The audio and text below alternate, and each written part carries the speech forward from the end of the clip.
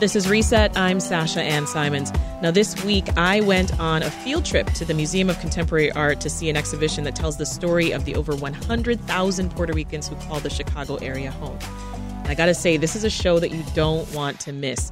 Entre Horizontes, Art and Activism Between Chicago and Puerto Rico, centers the Windy City in the narrative of the Puerto Rican diaspora. Now, it features historic photographs and newspaper clippings highlighting Puerto Rican resilience, audio and video, sculpture installations, printmaking, paintings, you name it. Carla Acevedo Yates is the Marilyn and Larry Fields curator at the museum and the curator of this particular exhibition. Good to have you back on Reset, Carla. I'm happy to be here, Sasha. Bibiana Suarez is an artist and professor of art at DePaul University. Her work is featured in the exhibition. Thanks for being here, Bibiana. Saludos. And Edra Soto is an artist and co-director of the Franklin. That's an outdoor gallery space in Humboldt Park, and her work is also being featured by the MCA. Welcome back. Thank you. So in English, Carla, the name of the exhibition, Entre Horizontes, means between horizons. So, I'm thinking about it. I'm making the connection of, looking out over the horizon line, Lake Michigan here in Chicago. And then Absolutely. I'm also knowing that it's the same horizon that you can see over the Caribbean Sea when you're in, Puerto Rico. What does it mean to you?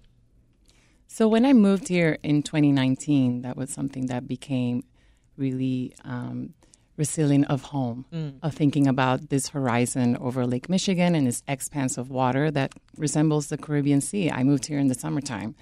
So I thought that for this exhibition in particular, it was really important to make those connections and to have the metaphor of the horizon as two places that are so geographically distant but so close to each other through different processes of migration. Yeah.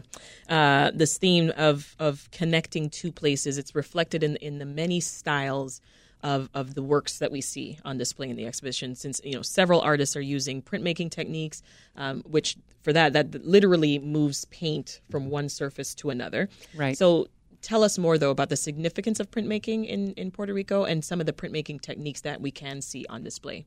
So printmaking has been a really important medium and tradition for the shaping of contemporary art. There were a lot of artists that used to work in printmaking workshops that were founded by the Puerto Rican government, but they were also painters. Mm-hmm. So there's already a big tradition of painters who use printmaking techniques and who trained as printmakers. So in the exhibition, what I'm trying to think about is painters, specifically artists that have migrated to Chicago to study at the Art Institute of Chicago and other institutions that use printmaking techniques and approaches. Yeah, speaking of migration, we see that on display in the themes of the exhibition, and it doesn't come as a surprise, really, right? The exhibition looks at experiencing love and loss from a distance, right? Experiencing a fading sense of home or having faded memories of home and anti-colonial resistance, too. So as a curator, what does that tell you about the experience of Puerto Ricans, both on the island and the mainland? I think that it goes back to the title of the show, Between Horizons. I think this idea of or a question that I ask myself, what is it like to live and to think and to feel between two horizons? And I think that's the experience of a lot of diasporic communities, in particular the Puerto Rican community. And then that structure of the two horizons becomes a way to think about the exhibition that brings together social justice and the art historical. So I think that as Puerto Ricans, we navigate all of these different things, different identities, different places, two different languages. So it's a way to think about identity formation through technique, but also to think about Chicago as a center for Puerto Rican activism and liberation. Because usually we think about New York in these general narratives. That's true. Exactly. So the idea is to reposition and recenter Chicago as an important cultural enclave for Puerto Rican migration. Yeah. Let's bring you in here, Edra. Your installation, Tropical American, it also reflects the themes that we're talking about here. This blurring of political and national identities. Describe it for us, for the person who hasn't seen it, and tell us where the inspiration came from. Thank you. Tropical American is, they are representations of the Puerto Rican flag the Chicago flag and the American flag in a recontextualized. I was doing a residency at the Robert Rauschenberg Foundation, where this is in Captiva, Florida. And in my experience during the residency, I had to bike on a trail, and this trail was made with it was a man-made trail with numerous very large tropical plants that I kept looking at every day, and tropical plants always remind me of my home and the backyard and my mother, who was an avid, cultivator, I guess. Yeah. And I started using the plants to make patterns and weave colors and very much crafted these flags. It's absolutely stunning, and it's like a showstopper in this piece for sure. Thank you. There's this long history between Puerto Rican artists and the Art Institute of Chicago, and all three of you attended school there, from my understanding. No, not you, Carla. Not me. Not you, but you did, Viviana. Yes, I did. You did. Talk about the impact that the institute and the city have on you. Very much so. I actually, one of the aspects of the exhibition that is interesting, that is multi-generational. And the first artist in the more contemporary time that came to the Art Institute was Arnaldo Roche Rabel. Unfortunately, he's no longer alive. But he was very well known in the island already. So people already knew about him and associated him with the school, and that intrigued some others to come and look at the school. But actually, when I came, I was the second student at the school, and later on, I had the opportunity to organize some recruiting events in Puerto Rico for the school, that then also got to disseminate information about the school programs, especially the graduate school, the graduate programs, because in Puerto Rico to this day, there's not an MFA or Master of Fine Arts, which is our terminal degree. So that's why so many are arriving here and attending that school. Did you have a similar experience, Edra? Yeah, Arnaldo Roche was the point of reference. I at the time I was an undergrad at Escuela de Artes Plásticas de Puerto Rico, which is, they changed the name to Escuela de Arte y Diseño. And at the time, I also was represented by a gallery called Botello, and the director, Maud Duquela, she represented Arnaldo Roche. And during my years there, she told me, if you go to grad school, you should go to the Art Institute. And Arnaldo had great success there, and they celebrate Puerto Rican culture there. And so it was... the word got out. The word got out, yes. So, Carla, like the Art Institute, the MCA's got this long history with Puerto Rican and other Caribbean artists. I'm thinking about Rafael Ferrer's 1972 solo show at the MCA, and also more recent work that you've done there that we have talked about on this program before. Ferrer is featured in this exhibition, too. So talk about his piece and some of the other standout works. So that's one thing that really surprised me when I came to the MCA in Chicago, that the MCA has the largest public collection of works by Rafael Ferrer. And they were donated by a couple of collectors in St. Louis. Okay. And Rafael Ferrer had a solo exhibition at the MCA in 1972 that was titled Museo. And that exhibition included a lot of works that were inspired by trips that he made to the Field Museum. So he went to the Field Museum and he saw the dioramas. He was inspired to create his own museum of natural history, as he may call it.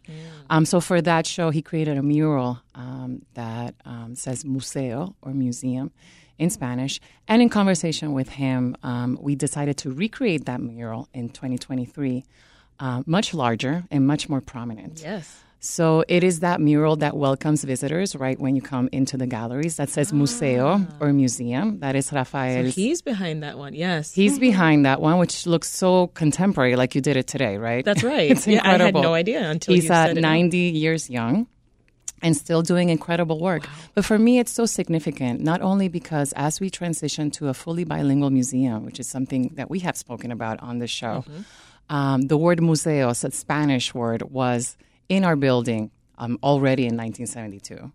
But also, we are creating a museum within a museum. It's kind of this Puerto Rican occupation, I would like to say, at the MCA of Puerto Rican artists and culture. So, Bibiana, you are actually making your MCA debut in Entre Horizontes. Is that correct? How does that feel? You're part of a pretty big moment. It feels very good, of course, to be included, and especially to be included among this group and the significance of the exhibition. And to just be a little humorous to the side, is after 43 years on the ground, as I call it, it's nice to get a little respect. Yeah. So, meaning tell me more. So, an inclusion of the work, meaning realization. But the piece that I have in the work, Carla was interested in it because it marked a particular moment. It's actually Huracan. It's a so drawing. Beautiful. It's a very large drawing, a pastel drawing that that I did in 1991 as part of a series that I call In Search of an Island. And the series was my response to a dilemma that had occurred that year about the possibility or not of Puerto Rico organizing a plebiscite to decide a permanent status for the island. I see. And after 33 months of debates between Congress and Puerto Rican Congress, the final recommendation was that Puerto Rico could go ahead and do the plebiscite, but the United States wouldn't recognize officially the results of it. So that enraged many of us because we have basically been denied the right of self-determination. So I'm representing the island here at the peak of a star formation, vulnerable and small, being beaten by a storm. So the storm was a political storm, in my view. But when Maria came up, that particular drawing and others in the series really felt to me like a premonition. I love that. There's so much more to it. It's not just a hurricane, which is what the translation there. And for those who have not seen it, I mean, it's a striking 7-foot pastel painting of a hurricane. And what I loved was that it kind of forced me to. I didn't know if I was looking through it? It almost felt like I was trying to see all these layers, and it was just mind-blowing. Really well done. Carla spoke about, and both Carla and Eder spoke about the technical qualities of the work, and you were asking questions about pre-making or so. In this case, it's drawing. But when I draw, I use prominently the subtracting method, which is when you're drawing with an eraser. And the way I did those drawings, I would do different layers of color, beginning with very bright color first, and then the darkest color on top. And then I will come in and remove pigment with the eraser. So the that's light what creates that swirl. Yeah. And then the light came from kind of inside the drawing.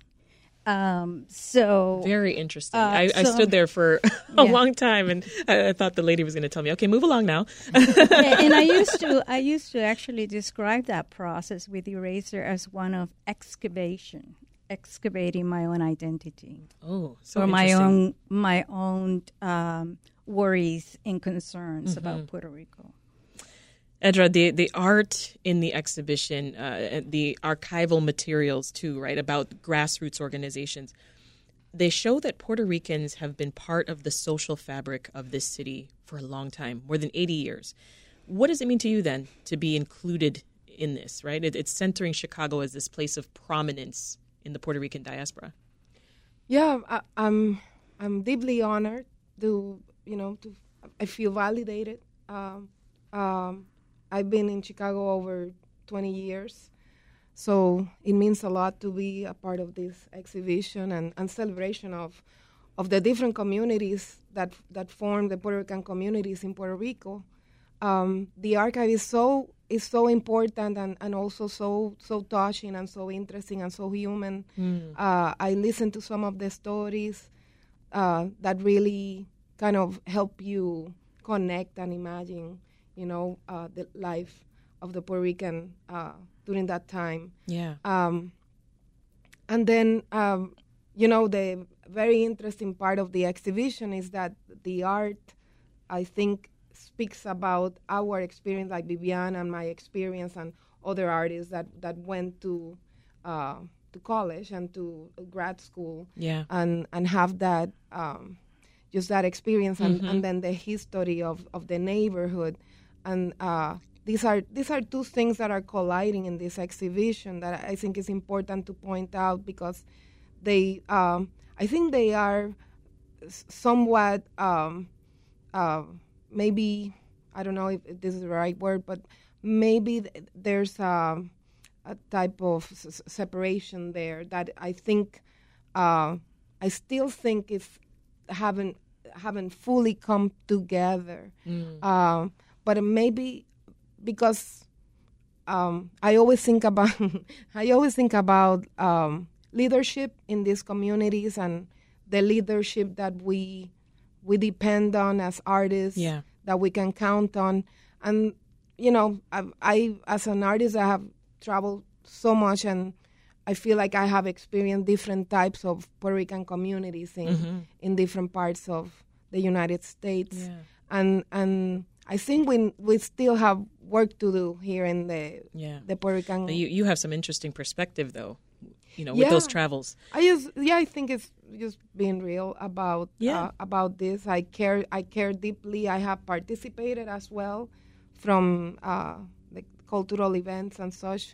But I think there's much more that can be done for this to come fully together. I'm curious, Carla, how you feel. I'm hearing Edra say, I feel validated. Viviana said, I feel respected. Yeah. I mean, it's incredible to hear that. I feel so honored to be organizing this exhibition at the MCA, and just really also included within the community. I'm a new arrival, so to speak. I arrived 4 years ago. And when I came to the community with this idea, they really received me so well. They're so welcoming. They opened, their houses, their homes, their archives, their personal archives. And a lot of that material is in the exhibition. There's a lot of personal photographs and personal materials that are coming together to tell this really important story. Yeah, I'll give you the last word, Viviana. The last word. No, I was thinking that 2 points. First, what Edra said about the connection between those of us that are being educated in the arts and in that arena with the community is very true, but I would like to highlight that there's some wonderful things happening in what is now called Puerto Rico Town. That's actually an official name, with the Centro Cultural Luis Belvi and the National Museum of Puerto Rican Arts and Culture, and as well as the Puerto Rican Arts Alliance that emphasizes the music aspect of it. And then last, the reason this is happening now and it didn't happen, let's say, in 1990, is because when the multiculturalism project, if you will, came to the scene, there was a lot of advocacy, both at the local level and in the national level, for to have curators from our communities that understood and had a better knowledge of it, and this is why it's happening, because now those programs were created, the curators are here, and the shows curators are beginning to happen. Correct. Yeah. We will leave it there for now. We've been talking with Viviana Suarez and Edra Soto, who are Chicago-based artists featured in Entre Horizontes, Art and Activism Between Chicago and Puerto Rico. Thank you both so much for joining us. Oh, you're very welcome. Thank you.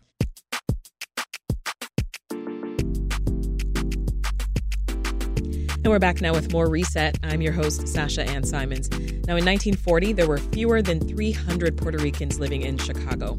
Within 30 years, that number rose to nearly 80,000. Despite being U.S. citizens, Puerto Rican transplants faced a lot of hurdles on the mainland. Their struggles informed a unique diasporic identity and gave birth to social movements and political activism.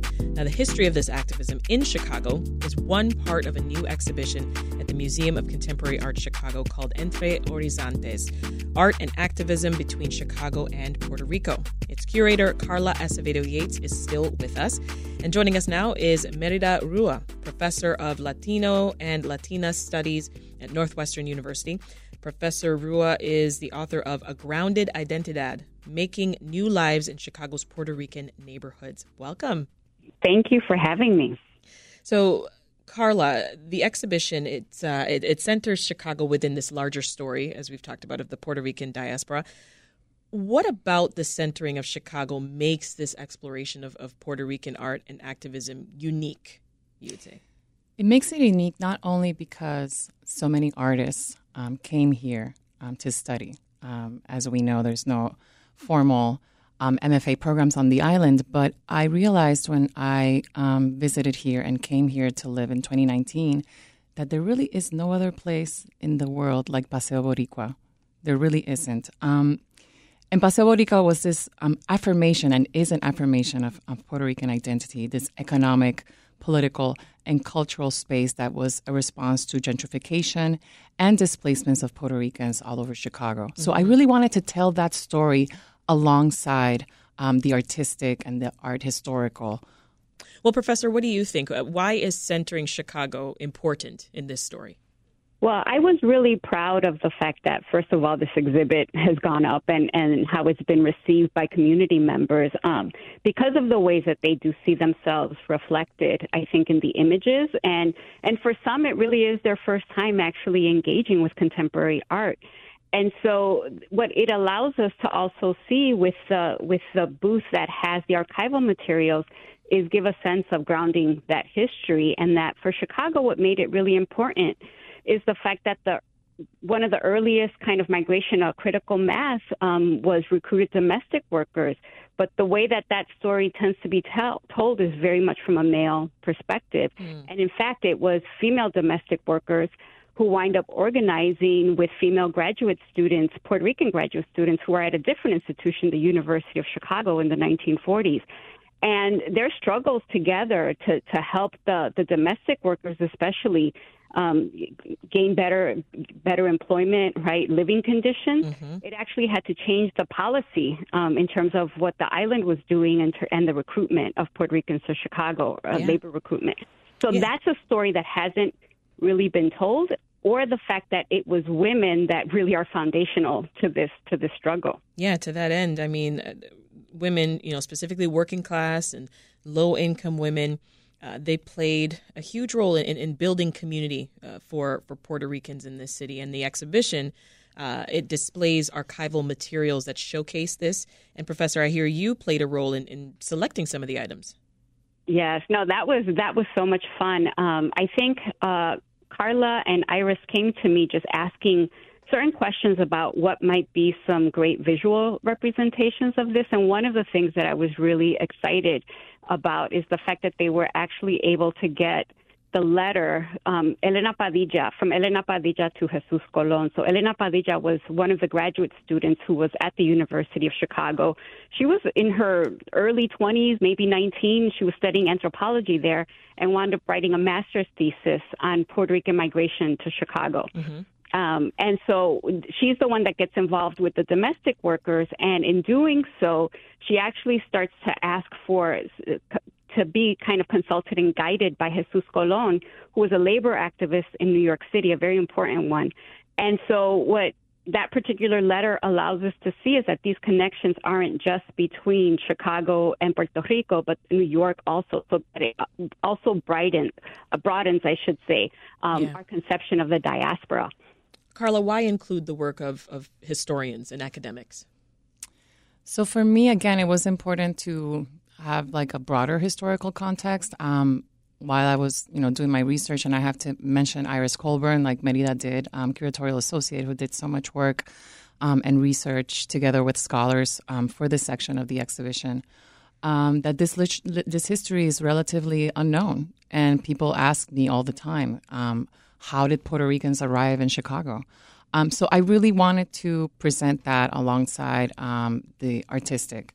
And that's something that became important as I started thinking about this exhibition, also because it's part of a larger initiative by the Terra Foundation for American Art that is looking at historic migrations to Chicago.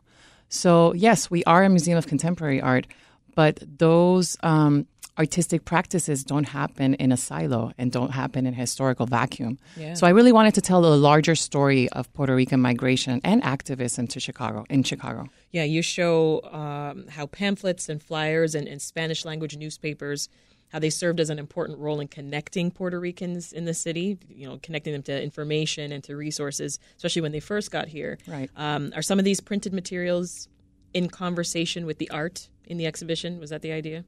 Yeah, the idea is to have them in conversation to provide a historical context. There's a couple of artworks in the exhibition that speak to some of that history. There's a installation by Beatriz Santiago Muñoz that is looking at the sensorial unconscious, I would like to say, of the Fuerzas Armadas de Liberación Nacional, the FALN, which was an anti-colonial movement that had cells in Chicago, New York, and other places that was active here in Chicago in the 70s and 80s.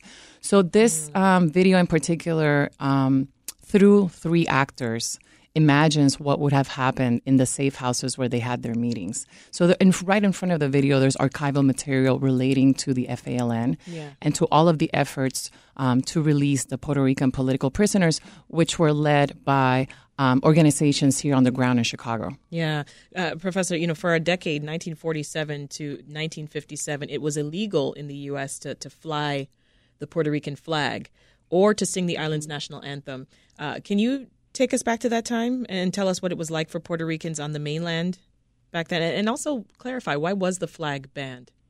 So it was basically because of the nationalist movement, and so it was these ways in which people were perceived as terrorists, right, or they were perceived as kind of not grateful, right, for the position that they had been placed in by the United States. Yeah. And I do want to say something that is really beautifully done with the exhibition and talking about the flags is that the placement of Edra Soto's flags above the archival material, I think, really speaks to that in the ways in which the flags represent a reimagining of the Puerto Rican flag, of the Chicago flag, of the U.S. flag, and then to kind of think about the story of Puerto Ricans that are being told by the ephemeral material. It's actually a really beautiful conversation that's going on, and to see those flags raised up so high, right, speaks to then their significance.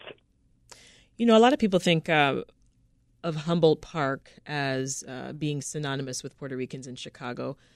But Puerto Ricans, they established close-knit communities in several areas of the city. Wouldn't you say, Professor? Yeah, yes. So there was a historic community on Harrison Street, which with redevelopment with urban renewal and the 290 and the establishment of the University of Illinois Chicago, that was totally destroyed. And so this was a community of where there was Puerto Ricans, African Americans, and Mexicans. And so you also start to see the split then of Mexicans moving to Pilsen and then Puerto Ricans moving to Humboldt Park. There was also the community of Lincoln Park, which is beautifully captured by the photos of Carlos Flores.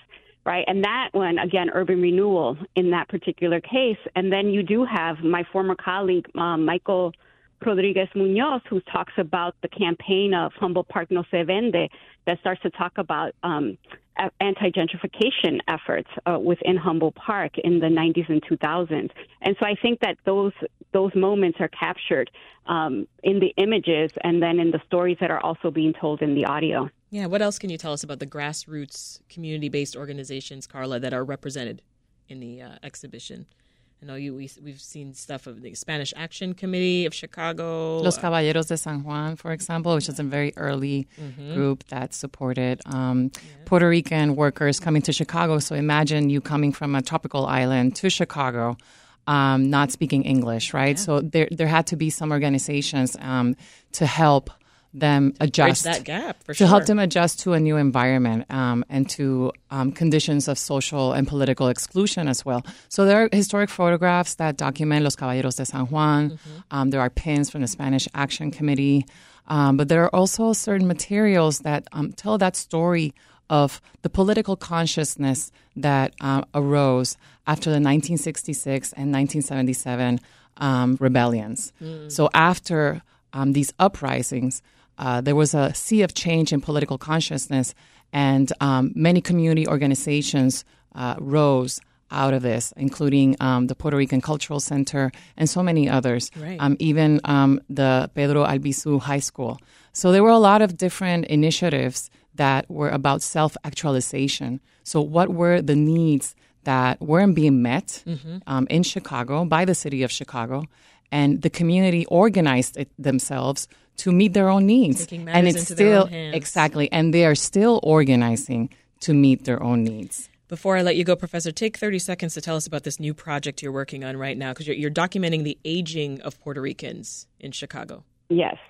Yeah, so it's tentatively titled Migrations to Elderhood, and it really is trying to think about the development of urban cultural forms beyond youth. And so I think we turn so many times to youth culture as a way to think about urban culture without thinking about what are the ways that older people, the way that they use neighborhoods, the ways that they engage with one another in urban spaces. And so that's really what the second project is looking at. Yeah.